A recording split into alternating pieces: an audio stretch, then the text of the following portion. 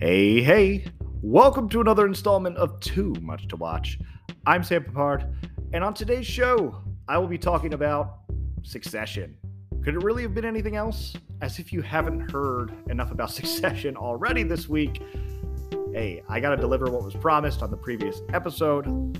I said I would be offering a full reaction / review / recap of the final episode of the series finale with open eyes, and I'm going to do just that.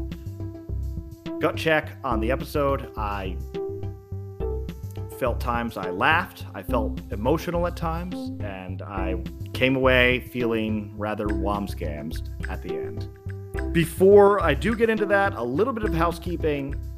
I know that I said I would offer a review of the Barry finale as well, but I have too many thoughts on Succession itself that I feel like it should cover just one episode. So this is kind of the Succession megapod, so to speak. And on the next episode, I'll dive into Barry and its series finale, which I thought was good. A little bit polarizing, though. All right. With that out of the way, I just want to get straight into it. One more note before I kick this off. There will be spoilers here. Warning for spoilers. I'm going to spoil the entire series and the finale. So if you have not watched any of Succession or the finale, go watch it right now and then come back and listen to this. All right. Consider yourself warned. So my prediction did not ring true, and my hot take kind of rang true. So there we go. Tom Wamsgams is CEO of Waystar Royco. Mattson took over, which I didn't think was going to happen, but Mattson took over. And here we are. None of the siblings have the company. Granted, they all walk away as billionaires, but none of the siblings have the company. There's one interesting note before we kick this thing off and we go into the review / recap is there's a viral video. I think it started on TikTok going around with analysis of the names, particularly Tom's name, which his last name is Wamsgams, which is certainly a standout name, right? It's a very particular name. And someone analyzed and said that it was a reference to Bill Wamsgams, who was a baseball player in, I believe, the 1920s, who did the only unassisted triple play in World Series history. So on the biggest stage, he took out 3 batters to close out an inning. And that's basically kind of what he did with taking out 3 siblings to take over Waystar Royco. Whoa, mind-blowing. Yes, I don't know if that was the intention. I'm amazed that no one has asked Jesse Armstrong that question yet. Someone really needs to do that, if that was intentional or not. You know, Jesse Armstrong is a British man, so I would assume that he's into soccer, but maybe he likes baseball. And after all, this is his kind of interpretation of an American story as well.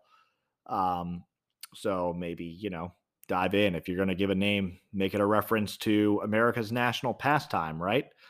Another name that was analyzed was Siobhan Roy, who her name in short is Shiv, in that she might shiv someone. And in the end, she kind of shivved Kendall. She betrayed Kendall. So I have no idea if that was intentional or not either, but gosh, whoever has access, I hope I get access to an interview with Jesse Armstrong. I don't think it's going to happen anytime soon, but if I did, I would totally ask him those questions. Jesse, come on, Too Much to Watch, You maybe have some time on your hands now. I don't know if you have any scripts in the works. All right. Joking aside, those are fun little tidbits, but let's get into it here. Let's take it away. All right. Succession, the series finale. With Open Eyes was the title of the episode. It was written by series creator Jesse Armstrong and directed by Mark Mylod. The episode was 88 minutes long, so kind of like a short movie in the sense. And gut check on the episode, I really liked it. I thought it was quite good. In fact, at many moments, great. I have some minor quibbles, but it's very hard to close out a series. It's really, really hard because, in fact, it's harder than a movie because you become so attached to a continuity of things, despite the fact that eventually it will end. It's just in a movie, you're only spending 2 hours with these characters. And so I don't know, you're just more programmed to be able to accept an ending. With a TV show, I think it's much more difficult. A miniseries is fine, but if a TV show you've become acquainted with characters over the years, it's just it's such a tough needle to thread. And I thought that this show closed things out tonally in line with Succession. It felt very Succession, the finale. It managed to meet somewhat of audience expectations, if there can be that, and audience satisfaction. Once Logan passed away, I don't know. What are we even trying to land at this point? One note that I saw that it was interesting is that this was always the planned ending. It was just a matter of how much time it would take to get there. So Jesse Armstrong, I actually was listening to an interview with him today, and he said that, oh, maybe for the fourth season, instead of like having Logan pass away, that could be in the fifth season, and then we'd have a whole season of the kids controlling PGN and Logan controlling ATN, and it's kind of like rival networks and rival family members against each other, and that would be a compelling season of TV. And I agree, that would be. But he said that at that point they had already written out the fourth and final season for 4 months, and then someone put that idea in his head after those 4 months, and it's like, we kind of already have this thing signed, sealed, and delivered. So man, but what could have been? We probably came slightly close to having a fourth and fifth season of Succession, but it just didn't happen. But that's okay. That's okay. Like I said, I would spend so much more time with these people, but I'm very satisfied with the way that they ended this show. So I really liked that the way this episode started off. It starts off kind of in a bit of a frenzy with Kendall scrambling along because he knows that time is not on his side right here. And you see that he's just really tense. And while he's shown some certain levels of competence with being able to deliver good speeches, and he seems to have some business acumen and knowledge when it comes to kind of like the street smarts and everyone treating him seriously, that's where he struggles. And he also has his own interpersonal demons. But the thing that's interesting about Kendall and what makes him such a tragic figure is that he has wrapped up his entire identity in being the new overlord of this family empire. And he almost thinks that, like, I really do think that in his mind, he thinks I'm destined. This is mine and mine alone. And we will not be okay. Our family will not be okay unless I take this thing over. Not only am I entitled to it, but it's necessary for survival. That is not only is that an intense cross to bear, that's a big weight on his shoulders, but if that's his entire identity and he has nothing else, then if that doesn't happen, then what does he have to look forward to in life? And they really point that out. He's estranged from his family now. He doesn't have his assistant, if that even is a sense of human connection. And his relationship with his siblings and the rest of his family is tenuous at best. So that's, I think, why it makes all the more interesting to see Kendall in quite a bit of a scramble as we get things to go. And they're trying to line up votes to vote down the Gojo acquisition at an upcoming board meeting the next day. Meanwhile, we show another scene of the opposing team, Shiv and Matson, lining up and talking about how they're confident that they have the board votes. And we see two interesting things in this scene. We see Matson ask Shiv about her husband, Tom, and saying, so, like, what's the deal with him? Is he good? And he's like, yeah, he's just an empty suit. He's whatever. She kind of sells him short, which is it's so strange. It's always been a bit of a transactional relationship. even in this moment where in the previous episode, she offered a bit of sweetness to him where she's like, "You look so tired. You need to go back to my place and just, or our place, and just sleep. Get some rest." So that's one interesting thing. Number two, there's a phone call between them a little later where she says that, "Oh, yeah, I need to go to the Caribbean for a family meetup." And she asks him, she extends a hand saying, "So, like, are you interested in continuing this? Like, let's just start this thing for real." And it's almost as if none of this was real before. It was all transactional. It was all just whatever.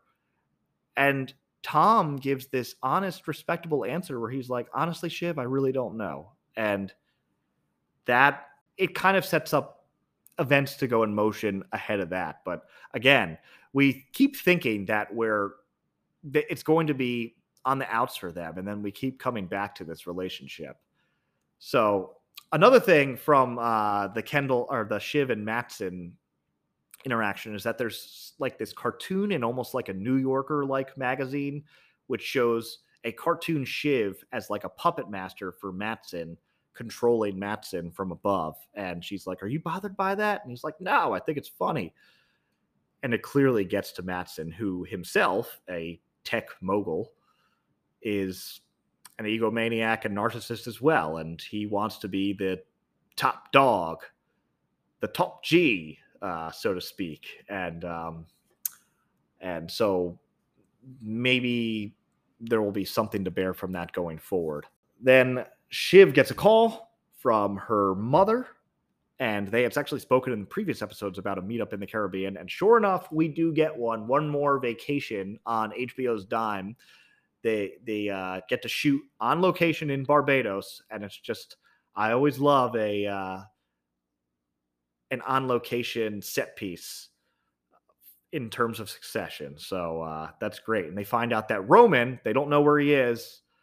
And Roman, wounded like a little puppy, has gone back to his mother. He needs a parent in this time because he's grieving and he's lost and scared. And Kendall just completely shuts him down in the previous episode, telling him he effed it. He's against Shiv at this point, so there's nothing really there.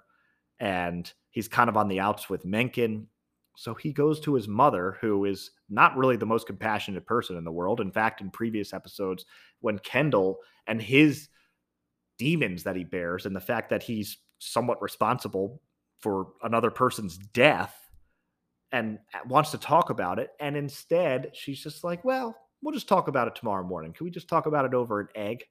In a very British way. Yeah, so it's not the best. But then we get a re-meeting of all the siblings in the Caribbean, and it starts off very tense with Shiv and Roman already there and Kendall showing up saying like, "Come on, let's vote." And it just starts off so tense. And one moment that I really loved from Caroline, who was like, "Yeah, we can't stick around for anything here. We have a board meeting tomorrow." And she's like, "Oh, a board meeting. Like, I haven't heard that before." I thought that was quite funny. So the siblings are all kind of hashing it out, and there's tension in Barbados. Meanwhile, we cut back to a dinner between Matson and Tom, and this is a key scene and a delicious scene right here, with Matson first kind of asking Tom to sell himself, and he's like, "I can sing for my supper." Gosh, the dialogue is really freaking good here, by the way. And Tom just says, like many people who work in high profile corporate jobs, I'm willing to absorb pain, but I worry. I worry constantly. I go to sleep worrying about both my physical and mental well-being, which is like, oh, I can relate to that. Following that, then Matson kind of drops a little bit of a bomb here, saying like, "Yeah, I feel like, between me and Shiv, there's something going on, and I feel like maybe I want to sleep with her and she wants to sleep with me." So this is a stunning moment because I think that Matson is doing a combination of things. I think he actually does think this way. It was a little bit flirtatious with them, and I think that was Shiv just trying to get the upper hand on Matson. But also, I think that this is kind of him testing Tom out in real time, seeing if he reacts poorly or like he's just going to take it and how much he can be a puppet to Matson. And Tom, sure enough, as the pain sponge that he is, brushes it off and says, "Yeah, I mean, we're men. I don't mind you saying that." And that's where Matson says, "Yeah, I feel like why can't it be instead of Shiv, who I just don't think that, with that stuff going on between us, that she could be the CEO. Maybe it should be the man that put a baby in her." And he says that in the most bizarre and Succession like way. It's really kind of effed up. And my jaw dropped at this moment. Not to say that I wasn't expecting that maybe Tom could rise up, but I thought that, gosh, conventional wisdom just suggested to me that it was going to be one of the siblings who would be estranged at the end and no one would win. And it's kind of setting up the same idea, but it's just not one of the siblings. And Tom leaps upon it right away. Ever the opportunist that he is, this guy has been kind of playing a game and been subservient to an extent. And he has managed to make that work out well for him. That leads to a celebration of shots at this whatever hotel bar that they're at. And Greg, savvy ass Greg, manages to pull out his translation app and listen in and eavesdrop on these guys, Oscar and Matson, that are speaking Swedish to each other, and manages to pick up that it's not going to be Shiv and it's going to be someone else. And sure enough, then Greg's like, "Oh, I'm going to use this to my advantage." And I guess he's still kind of in the cahoots with Kendall and gives it to Kendall, but really does not do a good job of getting leverage for himself. But sure enough, that kind of sets up what we have in terms of a set piece in Barbados, where while listening to Peter Munyon's pitch about whatever, I don't even know what he's going to talk about. I wish we could have heard more about it. Obviously, that didn't serve the plot, but I still wish we could have heard more about it. So he breaks the news to Shiv. Obviously, she's in disbelief at first, but then she seems to be completely and utterly outraged by it. And then all of a sudden, we jump right back into the fact that they're going to team up again and try to take down Matson. This is where I fully enjoyed that. That's fine. Because I knew it wasn't, something's going to happen. The 88 minutes is too long to just kind of have the broad strokes go on a straight line here. There's going to be some hiccups along the way. And this is one of the first major hiccups of the episode. And we then get a scene where they call some kind of lawyer or advisor or something who says that, yeah, like, people aren't fans of you, so you're going to have to really do something to make it work. And then we get a scene where they kind of debate back and forth. Oh, well, who's going to be on top? Well, I feel like it should be me. Well, actually, I feel like it should be me. I enjoyed this scene, but I will say it's like what I was thinking when this was happening. I was like, wow, I've seen this scene like 5 times already. They're really going to debate this again and again and again. This is like an unstoppable force, an immovable object, and another unstoppable force slash immovable object, just in infinite disagreement with each other, and they never will come to a disagreement. And maybe the reason why they put this scene in, despite the fact that I found it a little bit redundant, is just to kind of hammer home that idea. And it's effective in that sense, but that was one quibble or frustration that I had with this episode. So then we get these arguments, and we do get one key scene where everyone kind of uses his upper hand, where Roman said, like, "Oh, Dad said it was going to be me, or maybe it should be me." But then Kendall shares this very personal thing where Logan talked to him in a candy shop when he was 7 and told him, "It's going to be you. You're going to grow up one day to basically be me and take over the keys to the empire." And for whatever reason, with this broken upbringing that Kendall had, and he that stuck with him, and that's always been a part of his identity every day. And now he is in his 40s and it's still a part of his identity, and he has not let go of that. even though he's aware that his father shouldn't have said that to him, he still will not let go of that. And it's almost a delusion to an extent. It's a delusion of grandeur, in the words of Han Solo. Despite the fact that he admits that, he makes a compelling enough case to the point where then Shiv and Roman, talking amongst themselves and giving imitations of Kendall, decide, whatever. If we really want this and we want to survive, then I guess we have to give it to him. So begrudgingly, they swim over to him and jokingly talk about how they're going to kill him, but then say, okay, we anoint you. And you actually see, I think, a moment of actual happiness for the very sullen, morose character that is Kendall Roy, who is a figure of perpetual misery and just looks perpetually and infinitely miserable all the time. And he breaks a smile, and it's so weird, but he does. And that leads into, I think, one final moment of sweetness where they all run into the kitchen and engage, I guess, in this tradition as siblings that they've always had, where they take every single freaking thing in the entire kitchen and make a smoothie out of it and then force someone to drink this smoothie. It is I can say that I've never engaged in anything like that, but I it was entertaining to say the least. Jesse Armstrong talked on the inside the episode about this scene, and he's like, while these maybe have people that have a lot of awful traits to them, there still is a humanity to them, and I just wanted to get that across with this scene. And they did, and it was very fascinating. Also fascinating was the fact that this is an amazing kitchen, and there's really hardly ever food in it. And I saw some interesting tweets where people are like, "Oh, I've run into rich people like this all the time who have this ridiculous kitchens, and there's never any food in there." And the only thing in there was Peter Munyon's cheese that he was very protective of, which Kieran Culkin just did a number on with his tongue and basically assaulted the cheese. That was that was a pretty funny scene.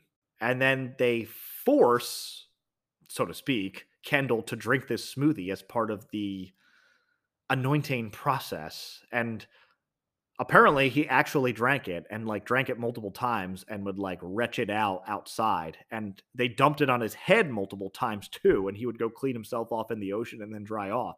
Because guess what? In productions, especially like this, they typically film scenes multiple times. So that's the kind of how they got around that. That is so fascinating that Jeremy Strong did that. That is true commitment to method acting. If you're drinking this concoction of bread and mustard and I don't know, what is it, frozen pickles and gross stuff. I'm sure it tasted absolutely awful. But we get one more scene between the chaos of them, and then the mother's like, whatever. And it looks like all is going to be well, at least from a sense of these people coming back together. And maybe we're going to have a glimmer of hope here.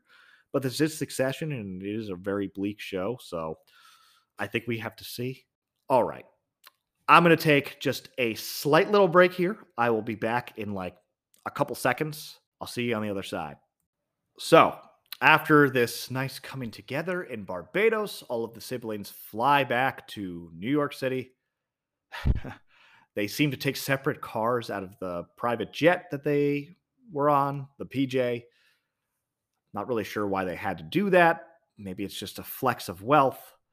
But then they go back to Logan's mansion in Manhattan.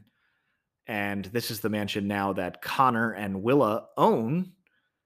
And we can see there's still a lot of stuff going on here. And Connor is, I guess he's still maybe tight for money, is selling off a lot of stuff in this house.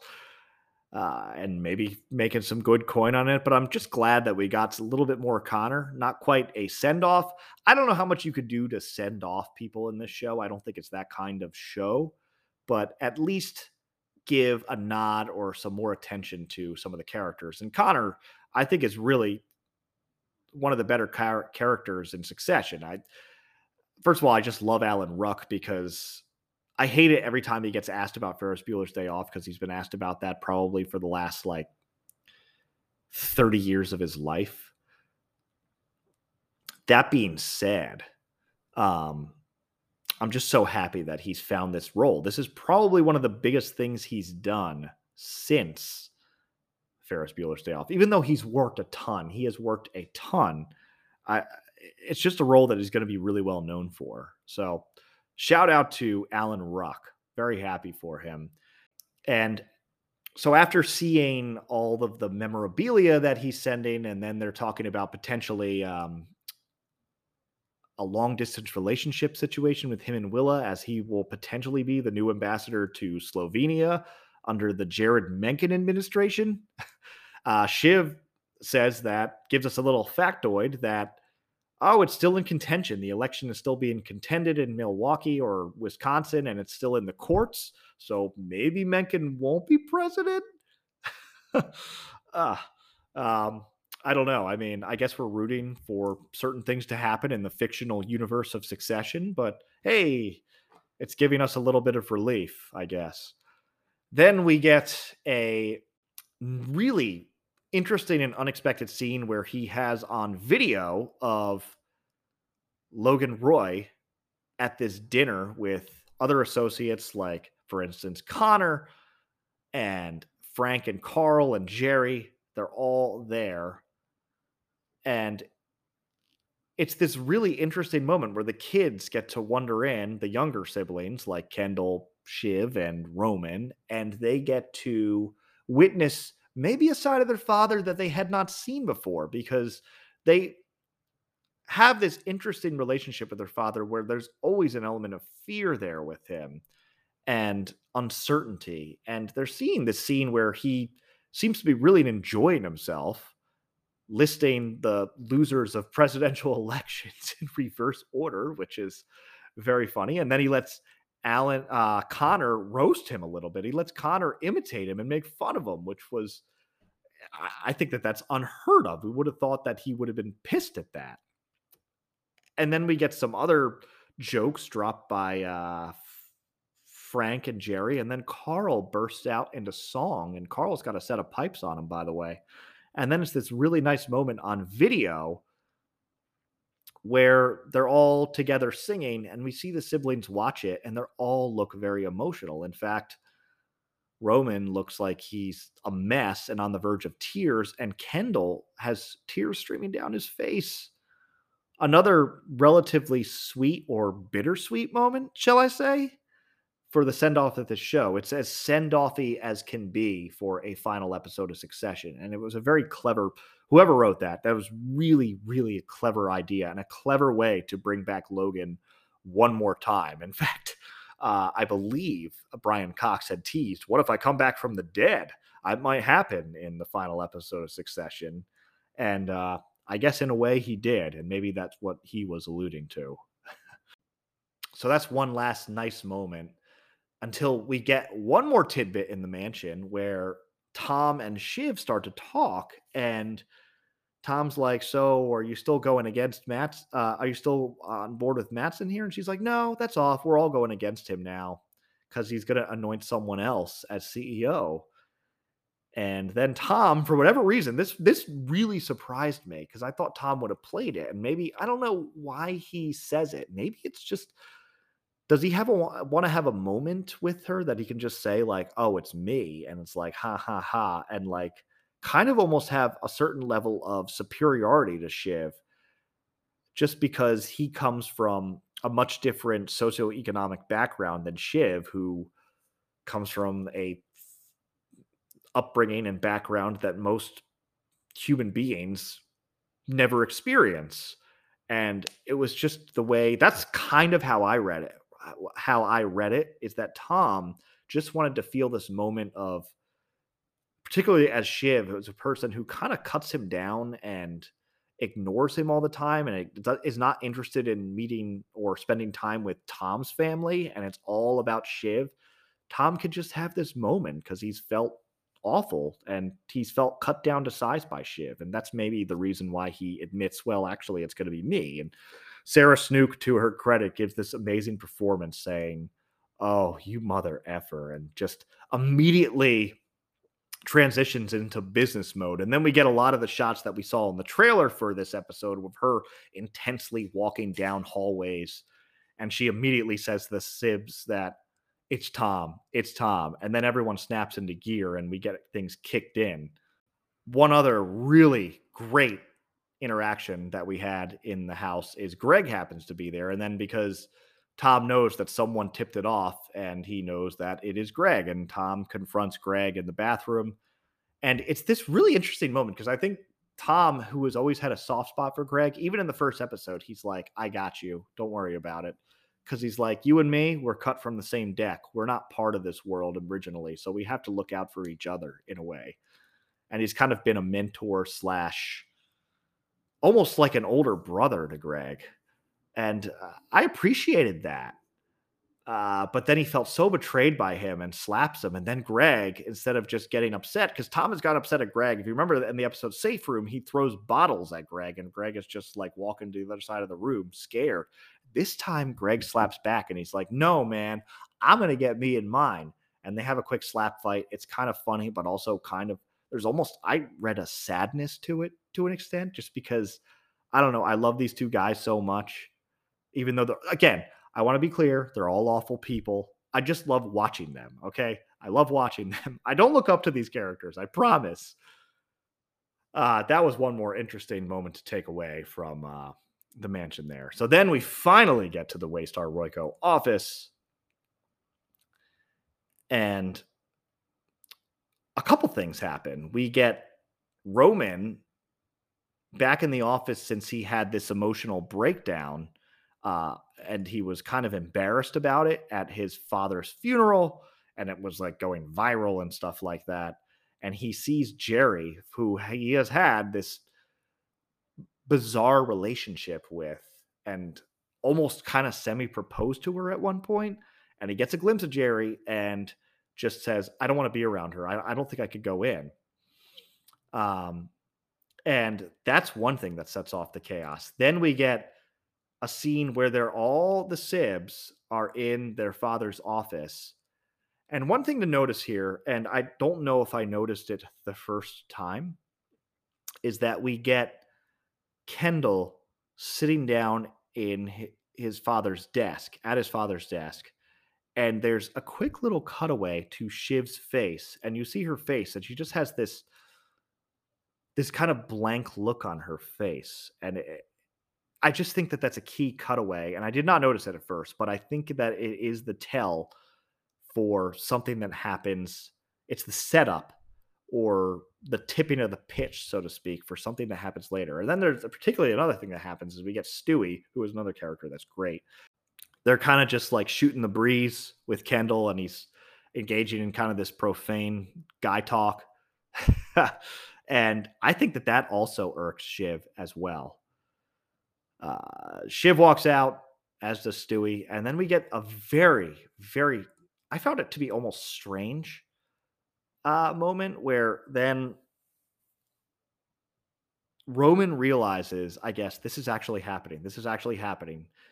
The company is going to be taken over by Kendall, even though I thought it could have been me, I guess. And he has this weird emotional breakdown to it. And Kendall, kind of almost in a patronizing way, says, it could have been you, dude. It could have been you. And Roman just can't seem to bear it.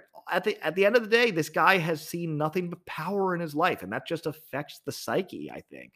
Most people have lived in fear of him. The only people that haven't are his siblings. And again, it's another pretty good setup for the coming confrontation. And this is, I think, the moment where Roman, who was already kind of checked out from this stuff, has one last little grip on this battle for succession, and then says like, all right, fine, but I this is going to be really hard for me to take. And if this does happen, I need to kind of look pathetic. And because he has the facial stitches from getting roughed up in the protest at the end of the former episode. And he wonders if like he needs to look even worse. And then Kendall gives him this hug with enough pressure to burst open his facial stitches and cause a little bit more blood. And I was like, Another thing that was so interesting is you could see like the amount of pressure. You could see veins popping in Roman's forehead, and it was just like this is the most intense agreement between this. And I don't know, maybe this interaction needs to happen for Roman to truly, truly, truly just give up power and say, like, fine, I guess it can be you. And this is the I get this bizarre interaction needed to happen for him to work past all of his emotional trauma and all of his narcissism.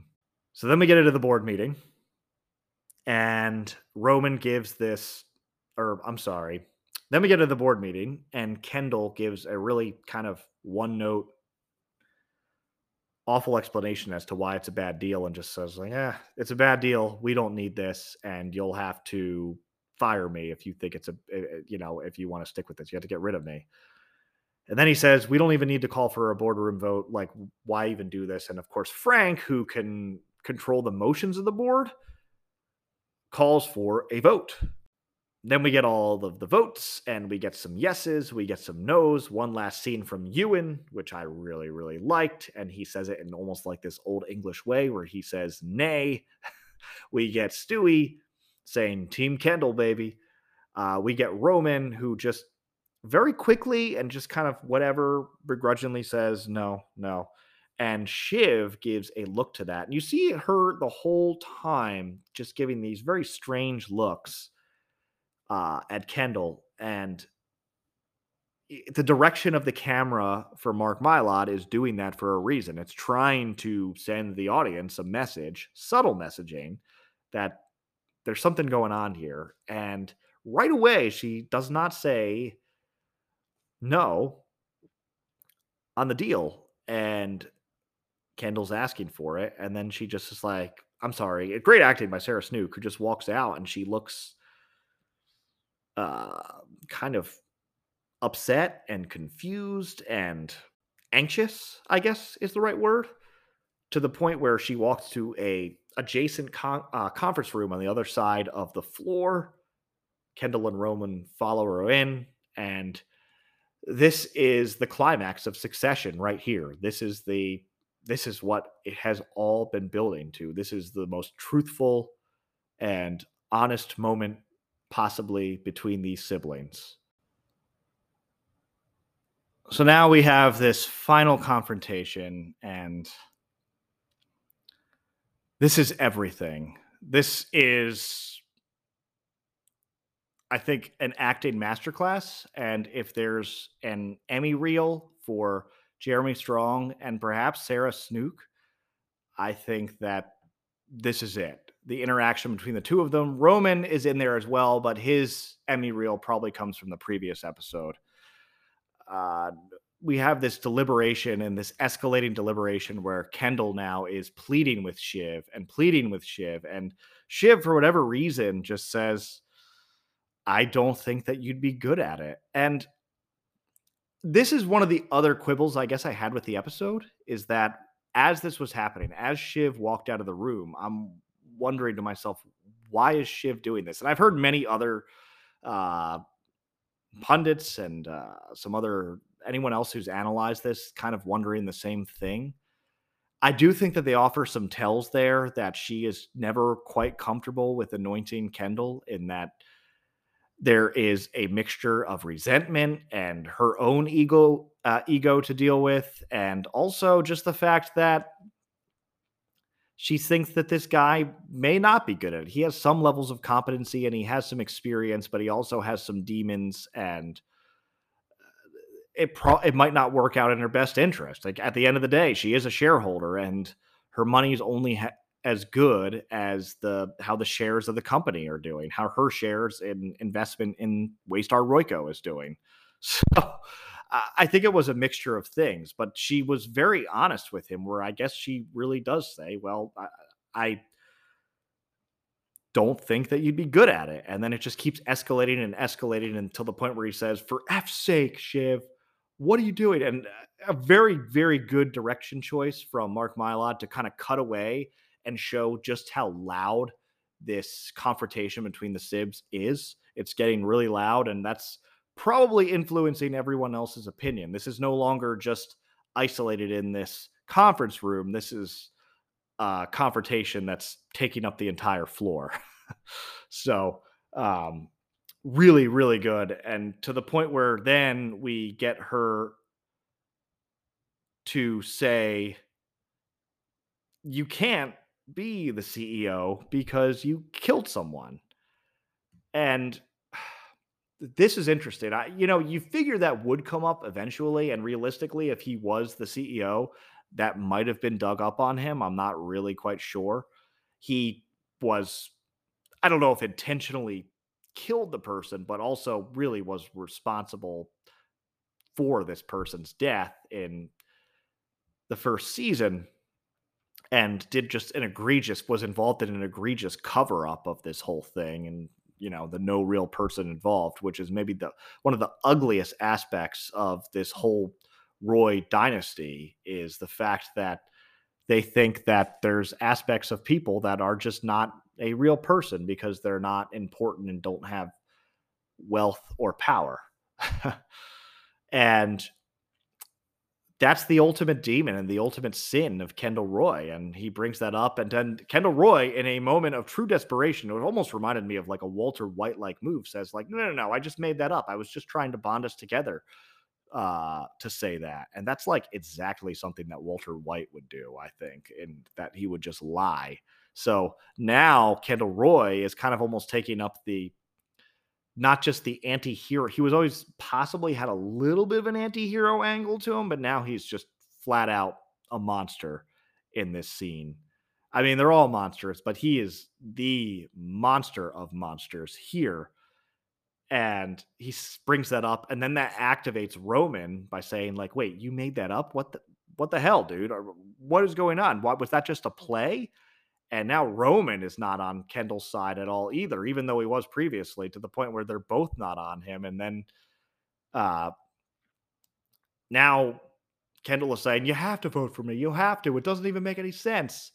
And even Roman is like, absolutely not. That this is not happening. And that brings out this final, very memorable line, maybe the most memorable line from the episode, and one of the most memorable lines from Succession, where he says, I am the eldest boy. I am the eldest boy. And the reaction from Shiv is excellent and just was so tonally consistent with Succession, where she kind of cracks up laughing at the absurdity of this line.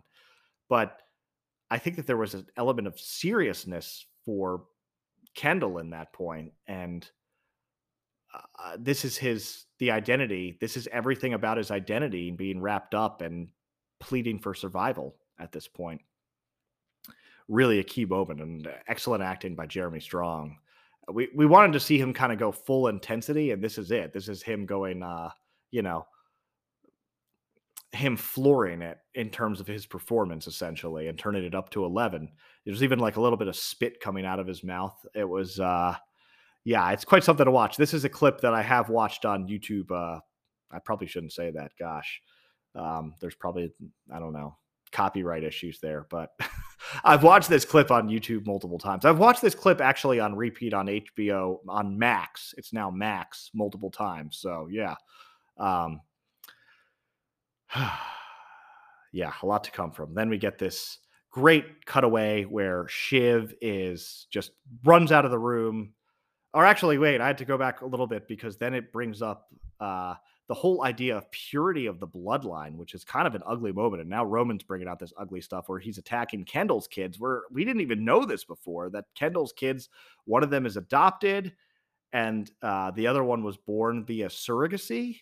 And so therefore, obviously that's not true, but in Logan Roy and this twisted version of the Roy family's view, it's now less pure of a bloodline, and that really activates Kendall. And now it's just the confrontation gets physical, where Kendall grabs Roman's skull and is like, I thought he was going to gouge his eyes out or something. I had no idea what was going to happen here. It's just so, it was quite ugly, this confrontation, the way it escalated. And Shiv just runs out of the room and gives her yes vote, changes her vote. And the fight breaks up between Roman and Kendall. And then we get this amazing moment. And by the way, this moment was entirely improvised, where Mark Mylod yells to Jeremy Strong, run back into the or walk back into the conference room, and they follow behind him. His hair is all disheveled, and we get this one last walk of in almost like a third person perspective, this walk of shame, and it was so effective. And the camera crew had the intuition to follow behind Jeremy Strong, and he walks back in, and that line from Frank after Roman says, I think we should call a recess. That line from Frank is saying, "You don't have it. You don't have the votes," was entirely improvised. A little tidbit from an interview I listened to with Mark Mylod. And the fact that that whole final, that's almost like a minute or two of scenery right there is that's extraordinary. That's extraordinary. But most other stuff was pretty tightly scripted, despite the fact that it feels so impromptu. It was tightly scripted. Kendall walks away in shame. He goes down in the elevator. I thought at this point, I was like, is this guy going to walk into oncoming traffic? Like, what's going to happen here? That's my TV brain thinking someone's got to die. I don't think it would be consistent with the show. And now we have all the falling actions of the show, and it's coming to a close. Um, and I have to give the credit here finally because the music from Nicholas Bertel really picks up and delivers consistent with the Succession theme, but it kind of is a bit of a crescendo to a point, and it was just excellent. It kind of gave me chills, and we get 3 lasting images. Now Tom is anointed as CEO, and him and Shiv hop into a car together, and it's this very dark image. Almost many people have compared this to The Graduate, at the end of The Graduate, where they're riding away.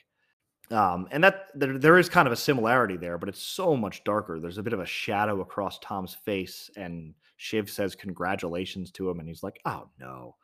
It's this weird moment, but Jesse Armstrong mentioned that this is actually a moment of equality because now Tom is kind of on the same level as Shiv. Shiv is a billionaire with the money she'll get from the sale, but Tom is now the CEO of a massive global company, and there's something to be said there. He's a salary man still, but he'll probably get his big payday soon. So Tom Wamsgams. And I guess the other takeaway from this scene is the fact that he extends his hand and she just kind of rests her hand on top of his and never actually grasps it. And that's the purgatory of their relationship in a nutshell. It's always, kind of semi there, but there's always an ugly transactional element to it, and they're stuck to be this way for maybe a while. I don't know, maybe eventually they'll grasp hands, but not today.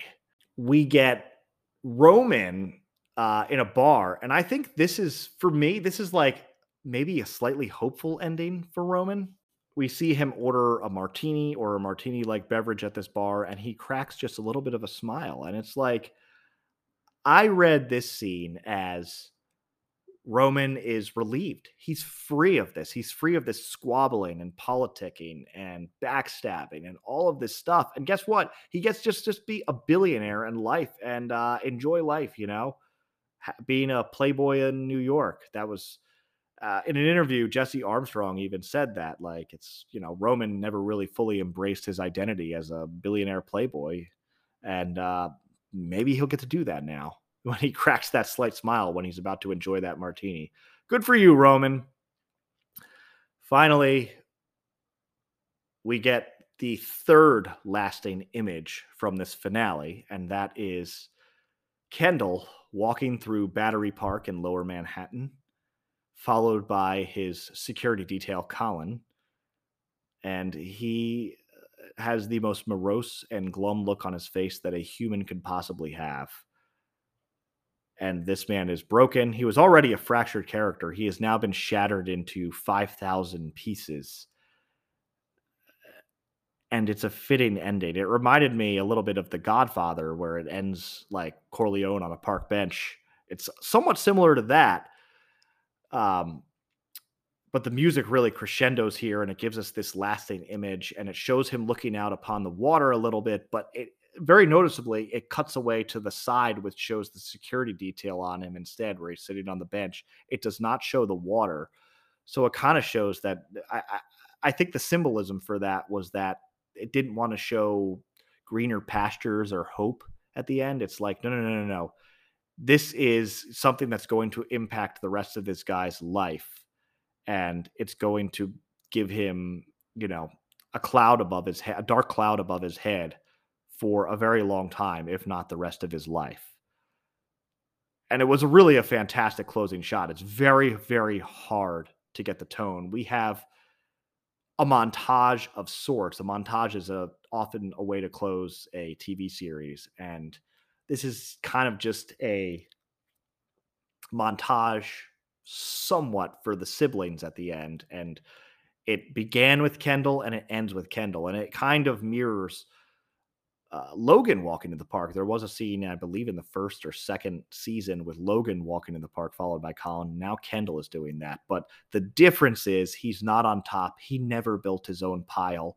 He tried to assume the throne, and it didn't work out for him. And that's what ultimately this show was about. It was never about, even though it's called Succession, it was never about who's going to succeed, because there are elements of top heavy capitalism in society, of broken nepotism and incompetent people that are falling into jobs that should not necessarily be there, maybe.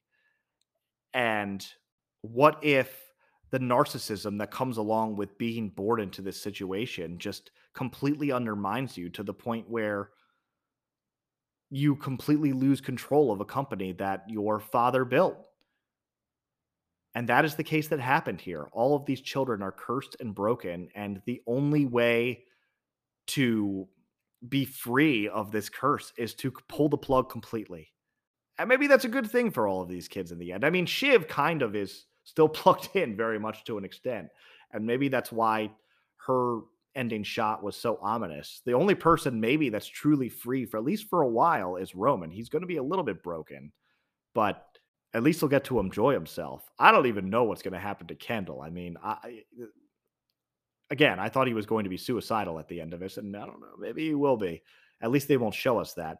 Interesting little note from Jeremy Strong, who mentioned that in another take, he actually was getting ready to jump into the water, and he was stopped by Jesse Armstrong. I believe the shot was intended for Colin to grab him before he would leap over the balcony and pull him back, and then that would kind of be the ending shot. I think that they made a better decision here for him not to jump over, because tonally it just would have been a little chaotic for the ending, and they wanted the ending to feel more pensive but also dramatic. Good decision there. And that's the end of Succession. That's the end of everything. At the end, who won? The answer is no one. Well, at least no one that you might think. And so my Kendall prediction is blown to smithereens, and the hot take, kind of somewhat, of Tom or Greg is rings true. It rings true. I had chills once the credits started rolling. Not to be too cheesy here, but I did kind of have chills. And I thought it was a great finale. There were some moments of question, two moments that I gave quibbles with, and the Shiv moment is a tough one because maybe they didn't give enough of a tell of her uncertainty. And maybe that bears repeat viewing. But as far as nailing a finale, which is a really hard thing to do, I felt pretty good about it right off the bat. And that's ultimately a good thing. There's very few and far between shows that I feel that great about. And maybe the last show I can think of that I watched that way was Breaking Bad or Mad Men. So congratulations on Succession.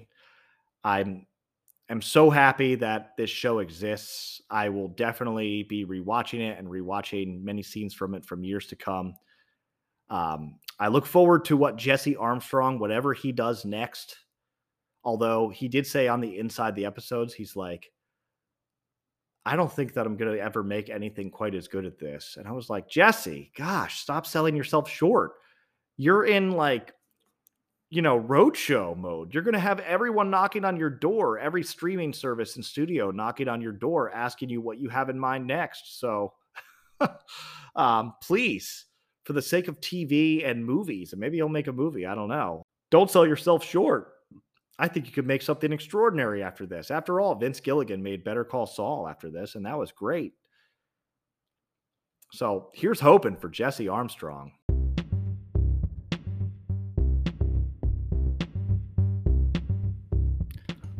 All right. That is it for today's Succession series finale, Megapod. Thank you so much for listening. We gave it our all here to cover this final episode, and it was a special show, so it was a special show. It deserved a special episode, and that closes the book on Succession. On the next episode, we will be diving into the series finale of Barry as promised, and there's more movies to cover. There's more to come in terms of movies. I think the new Spider-Man Across the Spider-Verse looks good. There's a new Wes Anderson movie coming out, and some new TV shows debuting as well. So I'll be getting into all of that. That's all for now, though. I'm Sam Pepard, and this has been Too Much to Watch.